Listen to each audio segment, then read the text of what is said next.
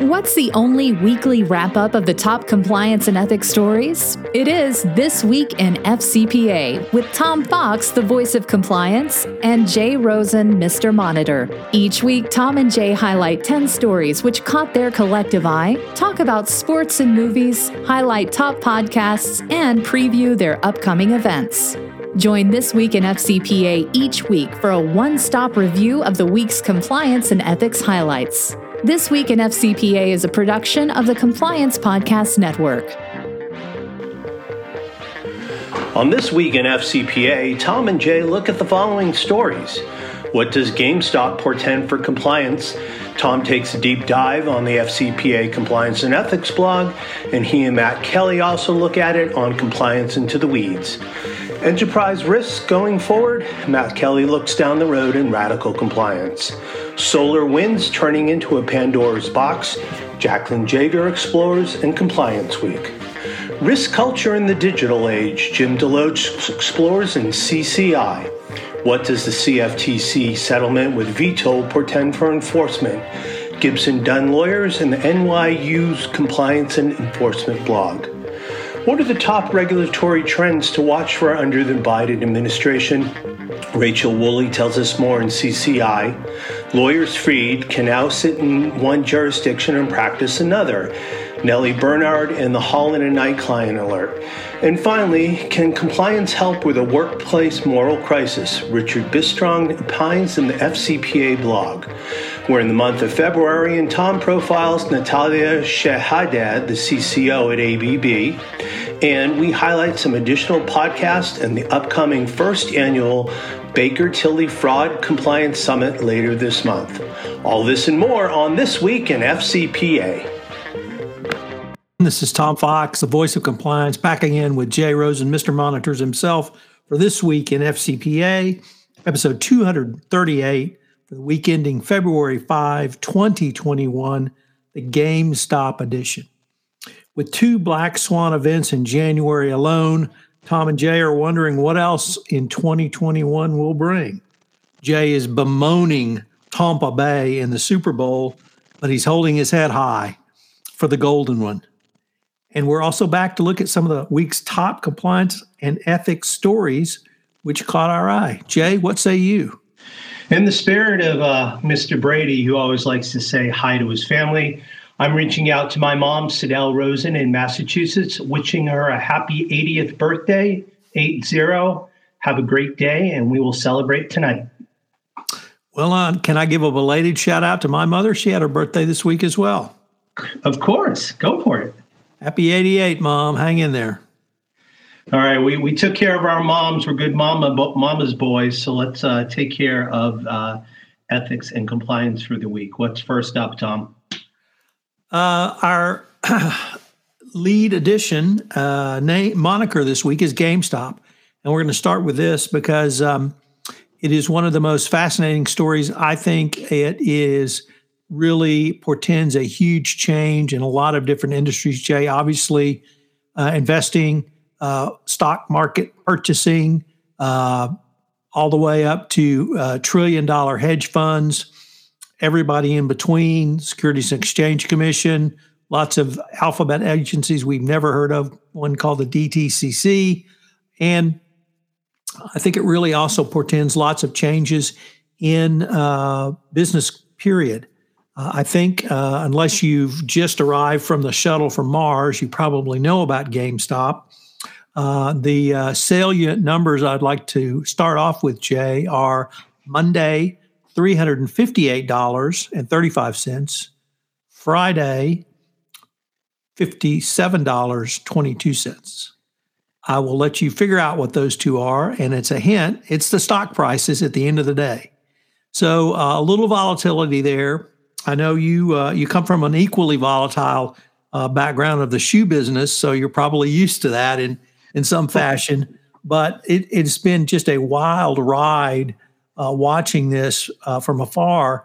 And you had really Joe Q Public, Main Street traders, who took down nearly some massive hedge funds who'd taken short positions in GameStop this is what caught everybody's eye, but that was last week, and this is this week in FCPA. So we're going to focus on this week, not last week, where they executed with perfection the squeeze on numerous hedge funds.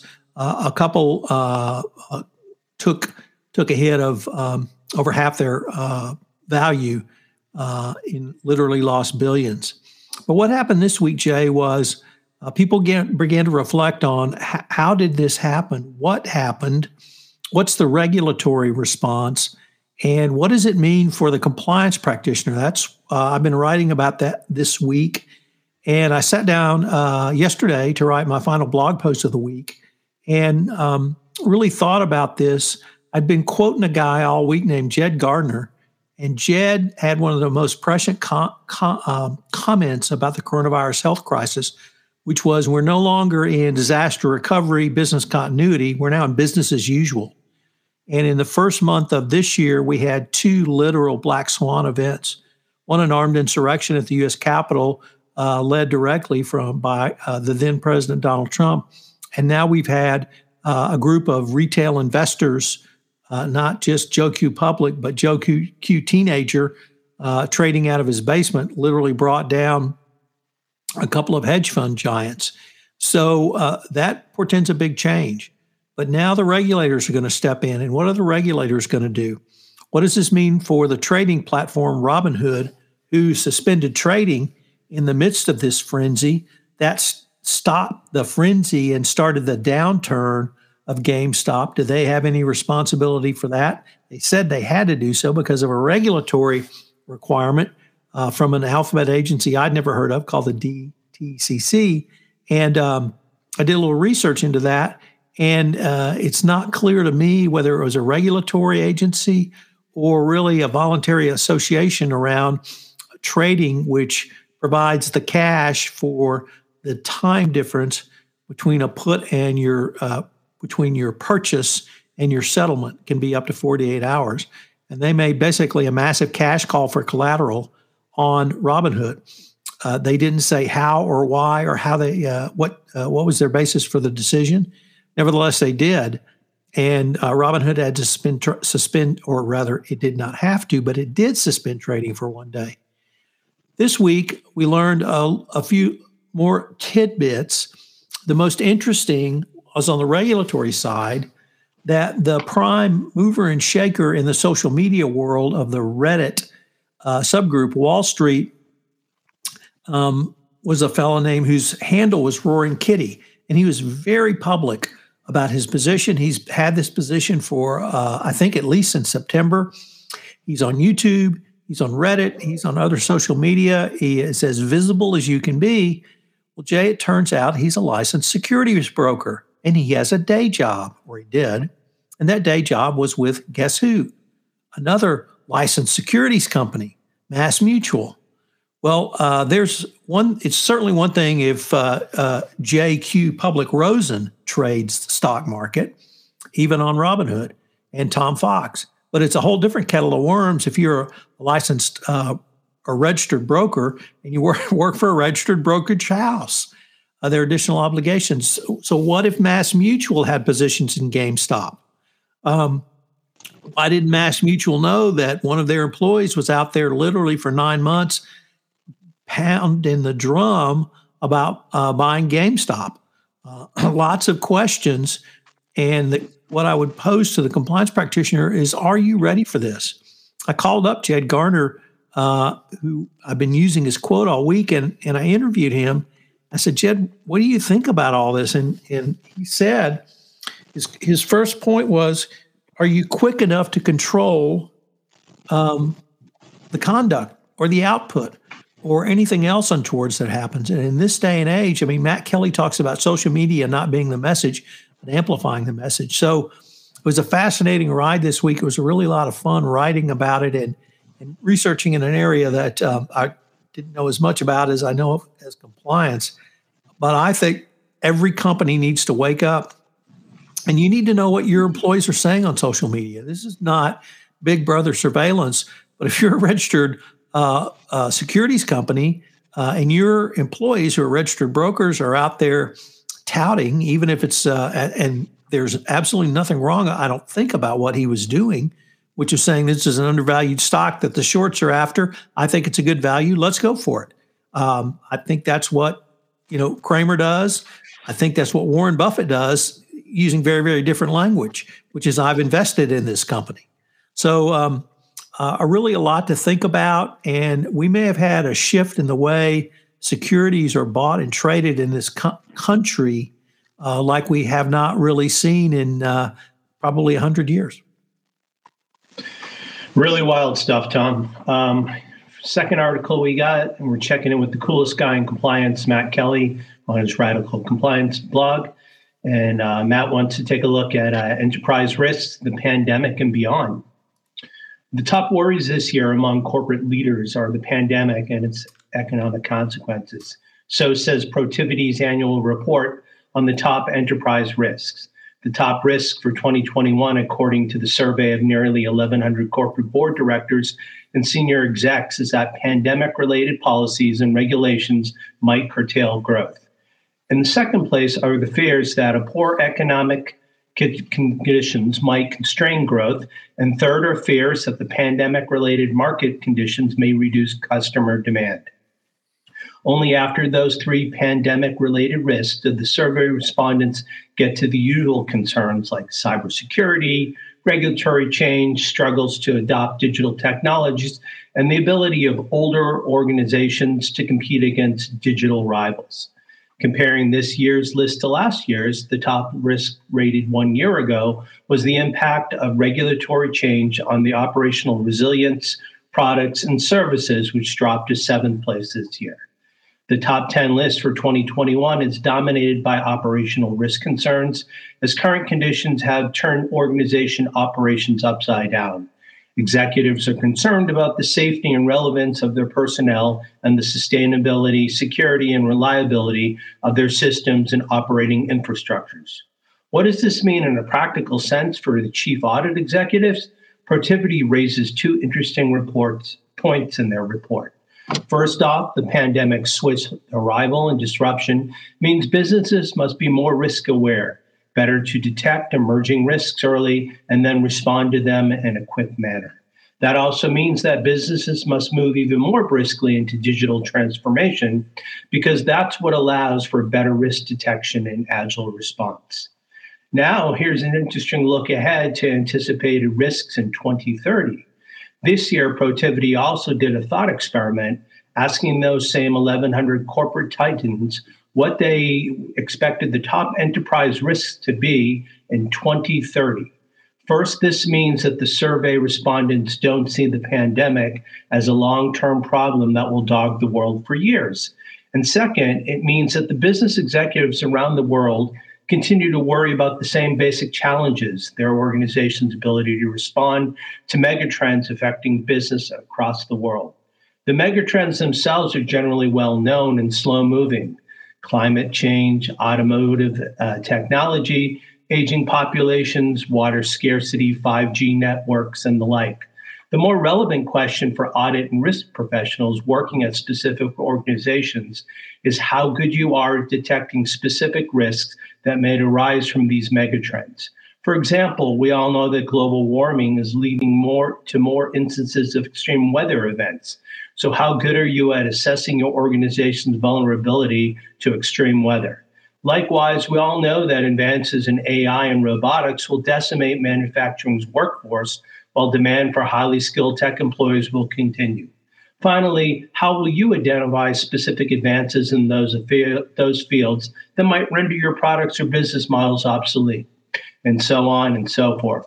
Those are the issues that your boards and CEOs over the long term will worry about. The pandemic might hog the enterprise risk spotlight now, but as Protiviti's survey reminds us, some things are internal. Back to you, Tom. Next up, we have an article by our colleague Jacqueline Jaeger over at Compliance Week on SolarWinds. And she really walks us through what you need to do as a compliance professional around SolarWinds and the breach. But then she focused on the supply chain risk. And this is where the meat of the article I thought was really helpful because she laid out some steps you should take. It starts with an internal evaluation by taking an inventory of everything on your network, not just physical assets, but software assets. Knowing your environment helps limit your exposure. Next, conduct a third-party evaluation. Do you know what third parties you have? Not all third parties are equal from a risk management perspective, so you need to assess what's the most confidential, what's the most critical. Are there any crown jewels within your third-party supply chain? Next, conduct an inherent risk assessment, which means asking some very general questions of third parties where you're trying to garner as much information as you can to find out what those risks may be to your company. Next, perform due diligence from a network security and data privacy standpoint. You should ensure that your company is not only compliant with relevant data privacy laws, but you have an information security policy in place. Conduct some cyber attack fire drills. Are you doing proper incident response testing? Are you actively running drills? If a massive cyber attack like this happens, does everyone know their roles? The lawyer in me appreciates the next one, of course, which is put it in a contract. From a legal and compliance standpoint, managing your third-party supply chain can be mitigated in part by strong contractual language. So go down the hall and talk to your lawyer or your compliance professional or seek out some counsel from one who can help you put the right language in your contract to protect your company going forward. So great impression article, certainly timely from Jacqueline. Jay, back to you. Thanks, Tom. Next up, we have the first of two from CCI, Corporate Compliance Insights, checking in with a good friend of the podcast, Jim Deloach, who says, is your risk culture aligned with realities of the digital age? The ground rules for risk and reward are well known. These rules hold that one must take risks to grow, and the more risk one takes, the higher the potential return. But in the digital age, these time-honored tenets must reflect more prominently the risks of inaction and organizational resistance to change. Given the pace of change in the digital economy, the realities are such that it's not just a matter of taking risks to grow or generate greater returns, it's also a matter of your basic survival. Bottom line, organizations must undertake more risk than they may be accustomed to taking if they're going to survive. And this is no time to be comfortable with the status quo. Here are some key considerations Jim recommends us thinking about. Taking risk means more than introducing new products and entering new markets. It entails becoming more innovative and reimagining processes, disrupting business models, and even reinventing an organization. Over 3 decades, thinking around best-of-class risk management has evolved from a fragmented, siloed model to an enterprise-wide approach focused on the most critical enterprise risks and integrated with strategy setting performance management. In the digital age, risk management must be strategic. Traditional risk management applies to an analytical framework to assess risks and opportunities with different characteristics and time horizons. This approach ignores the reality of uncertainties organizations face in the digital age and is often influenced by past experience and subjective assessments. Many of the risks and opportunities unique to the digital age are compensated, meaning they're two-sided and present enormous potential for upside that compensates for the downside exposure. This is why traditional risk management often does not influence strategy, as it often focuses on mitigating and avoiding uncompensated risks. That said, when managing such exposure risks, care must be taken not to ignore interrelationships with other risks that offer upside potential because they're compensated risks. In the digital age, risk management must help leaders make the best bets from a risk-reward standpoint that have the greatest potential for creating enterprise-wide value.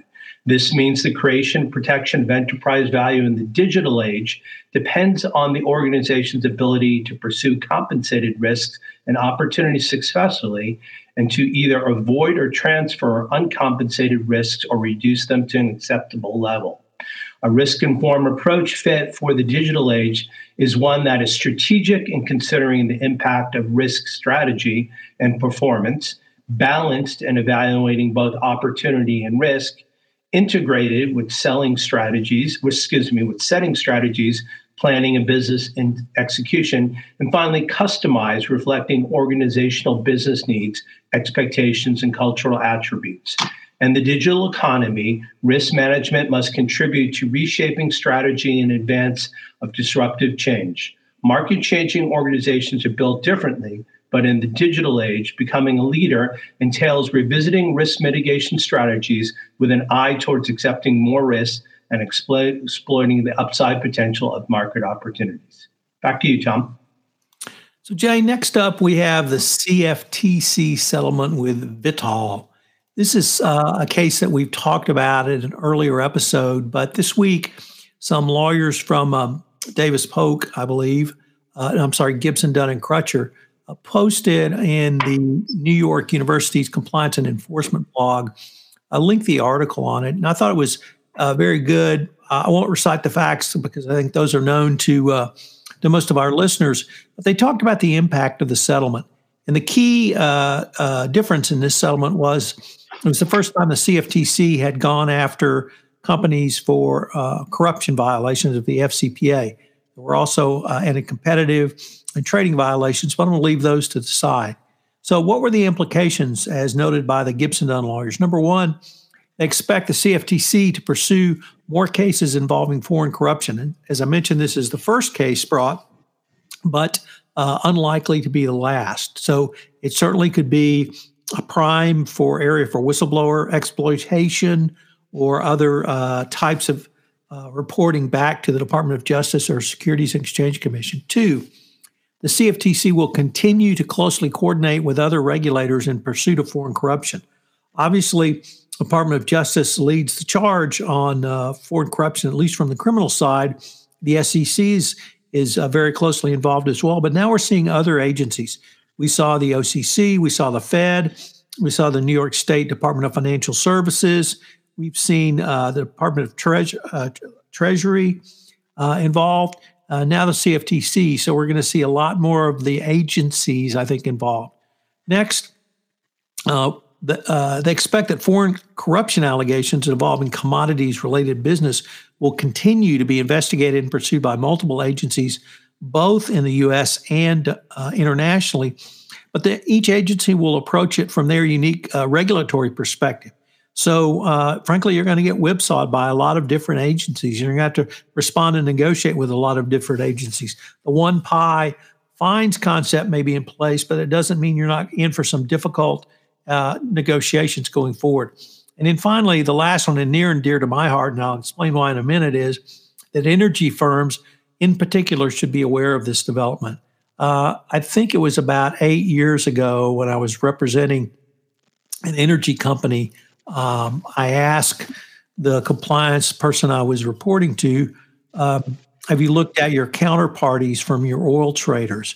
And this company was not one of the big boys, so it was a kind of a second-tier firm, and they had not done so. And I said, well, every one of those trades is with a national oil company. They're either buying, they're selling, you're shipping to them, they're somehow involved because it's usually their oil. It's not American oil.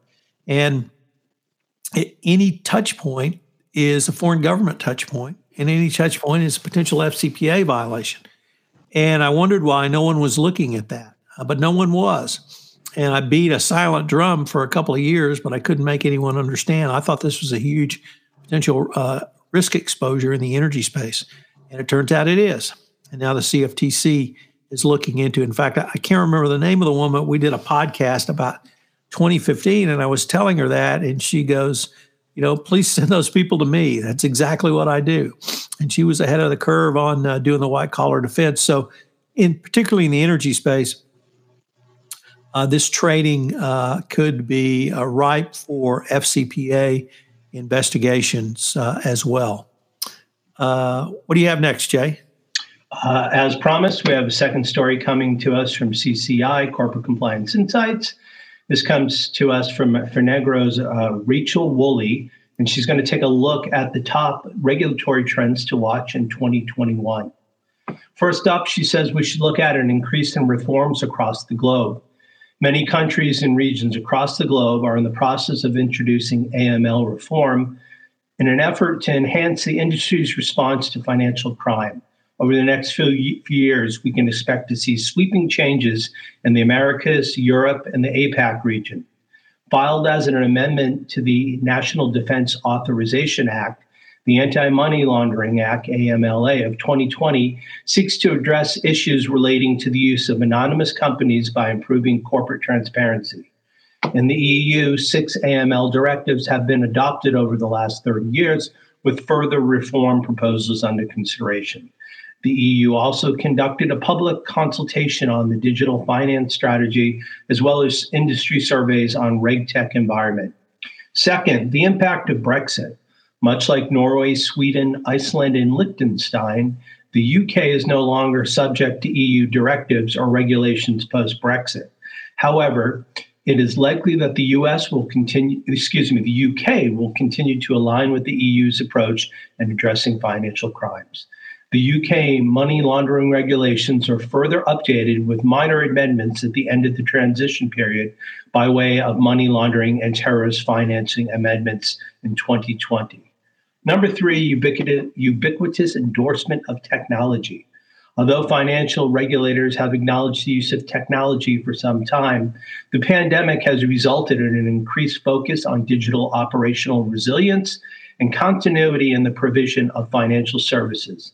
Many prominent financial regulators, including the Financial Conduct Authority, FCA, in the United Kingdom, the Hong Kong Monetary Authority, the Monetary Authority of Singapore, and Australian Transaction Reports and Analysis Center have all endorsed the use of technology solutions to ensure business continuity throughout the pandemic. Finally, a greater focus on effectiveness than compliance. Since 2008, over $46 billion in penalties have been issued to global financial institutions for non-compliance with AML sanctions and other financial compliance obligations, with $10.6 billion issued in 2020 alone. However, the true cost of non-compliance is more than the financial penalty paid by such institutions, with global industry bodies continuing to highlight concerns with other areas such as human trafficking and the drug industry. The industry as a whole is reflecting on the response needed to enhance our approach to financial crime prevention, including enhancing the legislative, regulatory, and supervisory activities. The industry also needs to adopt an outcome-based approach rather than simply following a prescriptive rules-based approach. As the financial industry moves through 2021, financial institutions will need to continue to bolster their response to financial crime by embracing regulations, while at the same time taking a closer look at the effectiveness of their compliance efforts. If 2020 has taught us anything, it's that regulatory complexity will only continue to increase. So having the most cutting-edge technology will be a critical tool to help navigate the compliance landscape. Tom? Jay, as you know, I think it's 2 years ago now, Dick Casson retired from being the editor-in-chief of the FCPA blog. And although he said goodbye, it was not farewell. And he's still kind of a roving correspondent, and he writes about a lot of things that interest him in ways, topics and ways that are very thought-provoking. And we have one today that is really thought-provoking, which asks, is your compliance team too big? And Dick uses the compliance team from Citibank as an example, which has 30,000 risk and compliance-related professionals. I recognize that's probably a lot larger than many of the listeners to this, but nevertheless, Dick says that when your team increases, that can have several negative side effects. One of which is that a bloated and undermanaged compliance team is likely to have less output per team member than a scaled down version. He gives a couple of reasons for this. One is called social loafing. And social loafing is where a person's motivation dwindles because team members naturally assume the team's chances of completing a task are greater than the individual's. Another is the free rider effect, where team members think other members who are not giving a full effort are are part of the problem, and to avoid being victimized by the slackers, other team members will do less, dragging down the entire team's productivity. This can be a devastating effect. I know, Jay, you have worked in corporate America, and I have as well. And in some of the biggest corporations I've worked at, actually had the lowest productivity. And part of that was that the productivity was sort of informally set, whether that be go home at 5, whether that be you didn't bust your hump for anything unless, senior management called, whether that there was just a cadence of the way things got done. And in my first corporate position, it was very clear to me that they were working at a pace much slower than me. And so they didn't want to pick the pace up to where I was. They basically said, you need to slow down. You're embarrassing us. And so when you have that kind of mentality, government work, as we would say in the South, you don't get high productivity. So a very thought-provoking article. I'm not sure that you and I can compare a 30,000 man and woman compliance department, but there may be other areas that Dick has explored that we should explore, or at least talk to some companies about going forward. It's a big number, 30,000, so kind of hard to get your mind around that. We got a second one coming to us from the FCPA blog. This is from Richard B. Strong, and it's called "Let's Turn Our Workplace Morale Crisis into a Breakthrough for Compliance." New research from the Society for Human Resource Engagement reported, unsurprisingly, that 41% of U.S. employees feel burnt out from work, while another 23% report feeling depressed. To the list of crises we're facing as 2021 kicks off, let's add workplace morale. And as a recent post on the FCPA blog suggested, the only real antidote to a workplace morale crisis is an injection of energy and resilience. Yet how do you do that in today's virtual and hybrid world remains a challenge. There are no simple solutions. One thought might be to establish a continuous feedback loop, but with personnel already stressed and strained on virtual sessions, is it even possible to establish a continual feedback loop by keeping people out of the digital dragon's teeth? This theory was communicated by Nick Morgan. Mr. Morgan, a prolific writer and author of Can You Hear Me? How to Connect with People in the Virtual World, has warned that in our virtual environment, we can't keep it up or decide the relative importance of all the stuff coming at us. To overcome an individual limitation, Mr. Morgan recommends inviting regular group input. If we want to make sure compliance initiatives are aligned with real-time risks, then we need a continual feedback loop from those who are in the field. A year ago, no one was writing about corruption risk associated with being declared an essential business. Yet now that's a persistent problem in many parts of the world, which can be best addressed if we know the many ways it presents itself. The positive news is that the flow of information is no longer dependent on who might be in proximity to the HQ or to a sales office. Our virtual environment flattens out access to information and critical skills, meaning feedback isn't limited to a knock on the door. The new environment has created opportunities for global feedback that were unimaginable only a decade ago. This feedback flows from what's been called a mini pulse. It beats through an organization and indicates with little delay whether an organization's vital signs are healthy or impaired. Richard suggests that you take a mini pulse wherever possible. For example, during your next training session, how about taking a compliance coffee with your attendees? Ask them for input, solicit ideas and advice. Are you doubling down on scheduled training that isn't mission critical now, like travel and entertainment, while employees may need additional support in how to respond to virtual requests from public officials and channel partners? We can't always monitor the body language or emotional responses during virtual training, but we can, as Mr. Morgan recommends, go around the list of attendees for a virtual stretch to take everyone's temperature. That may mean less substantive training during each session, But if the goal is to promote engagement, enthusiasm, and resilience and establish pathways for future real-time feedback, isn't that compliance coffee worth the trade-off? Our ability to create continuous feedback loops will help us overcome workplace morale crises and meet today's compliance challenges limited only by our imagination, not technology. Tom, back to you. Okay, it's a new month, and so we have a new guest on this month's The Compliance Life. I have, for the month of February, Natalia Shaheda. Natalia is the Chief Compliance Officer at ABB. I knew Natalia through her work at several companies here in Houston.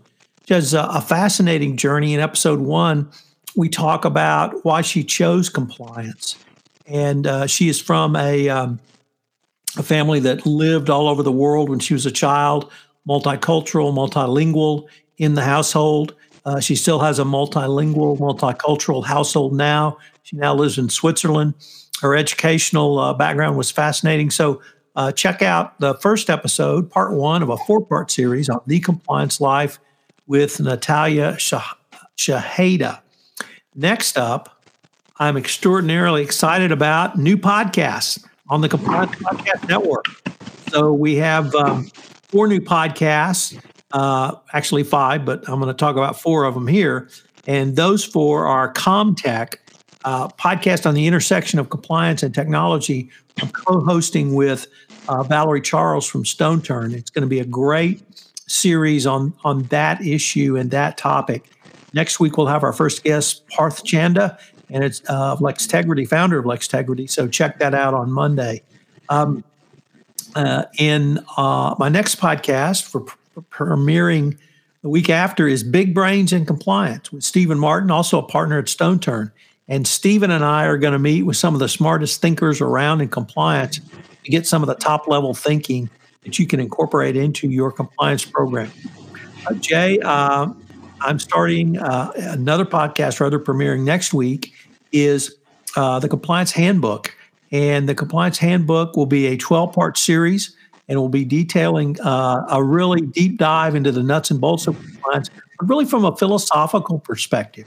And what does it mean for the board's role in compliance? What is innovation in compliance? What's the best practices compliance program? What's third-party risk management? What is the role of HR in compliance? What's the role of communication and training? It's going to be a really interesting podcast series, and I know our listeners will enjoy it. And Jay, I'm going to ask you to talk about a new AMI podcast called Integrity Through Compliance. It will also be Compliance Podcast. Thanks, Tom. So our new podcast, our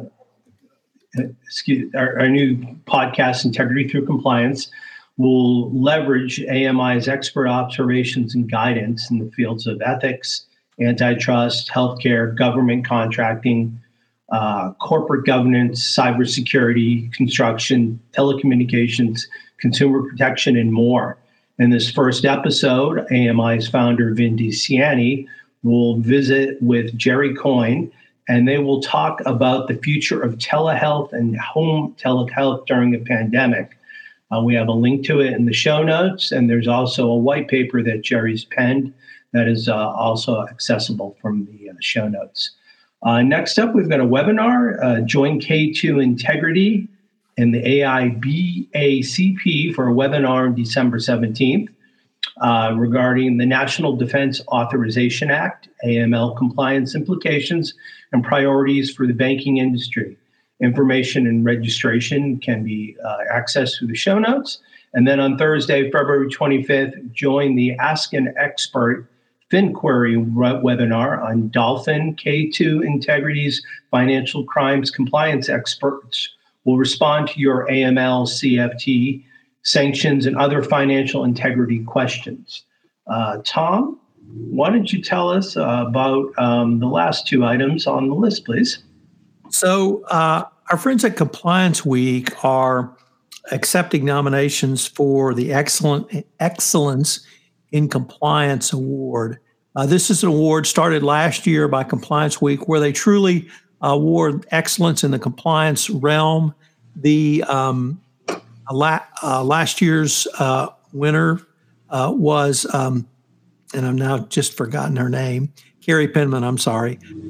I can't think of a better first year for the top compliance professional, but it's compliance initiatives, it's compliance ideas, it's compliance practitioners. Check out Compliance Week. You can get behind the firewall to make a nomination. It really honors the best of the best in our profession, and it's certainly an award that I think is well thought of in our profession already. It's certainly well deserved by the people who are nominated and win it. And then our good friend and Everything Compliance cohort and compadre, Jonathan Marks, is leading a Baker Tilly first annual Fraud and Compliance Summit, February 23rd to February 25. The virtual summit, of course. Jay, I'm pretty sure you have some involvement in this and may even be part of your recovery program, as I understand it, from your screenwriting days. But Mary Shirley and I did a presentation, and we will be available. It'll be a Zoom event, so we'll be available live for questions. And it's really unique. It's all thanks to Jonathan Marks. It's kind of one of a kind, but I'm really excited about it. He's got some great presentations. And why don't you just maybe give us a little bit of a teaser of your role in this, Jay? Well, Jonathan asked me to put together some thoughts on what I thought were the top stories and trends from 2020. And luckily, I had the past 52 weeks to bone up on what happened in the previous year. So if you tune in on the 23rd on the opening day, you'll see my brief remarks. And, I think this is kind of like a Field of Dreams thing for Jonathan. If you build it, they will come. He's got a great blog that he publishes. And this is just another instance of Jonathan being passionate about anti-fraud and building those control systems. So we really look forward to this. If you would like to get in touch with Tom, who is the compliance evangelist and the voice of compliance, you can reach him at tfox@tfoxlaw.com. And myself, Mr. Monitor, Jay Rosen, can be reached at jrosen@affiliatedmonitors.com. So for this week in FCPA, episode 238, for the week ending February 5th, 2021, we thank you for joining us for the GameStop edition, but we also know it's the mom's birthday edition too. So moms out there, both Tom and I wish you happy birthdays. Everyone, please be safe and healthy, and we look forward to seeing you next week on FC This Week and FCPA. Thanks for tuning in. This is Tom Fox again. I'd like to thank you for listening to this episode of This Week in FCPA. I'd like you to check out the new Affiliated Monitors podcast. We'll be up on the Compliance Podcast Network very soon. It's going to be some great content from our good friends at Affiliated Monitors, including my This Week in FCPA co-host, Jay Rosen, Mr. Monitors himself. You can reach Jay at jrosen@affiliatedmonitors.com. You can reach me at tfox@tfoxlaw.com. I hope you'll join us each Thursday at 4 p.m. Central on LinkedIn or Facebook, where we live stream This Week in FCPA. This Week in FCPA is a production of the Compliance Podcast Network and a proud member of C-Suite Radio. Thanks so much for listening. We look forward to visiting with you again next week.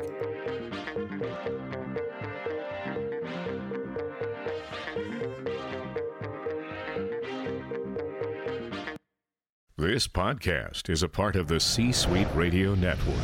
For more top business podcasts, visit c-suiteradio.com.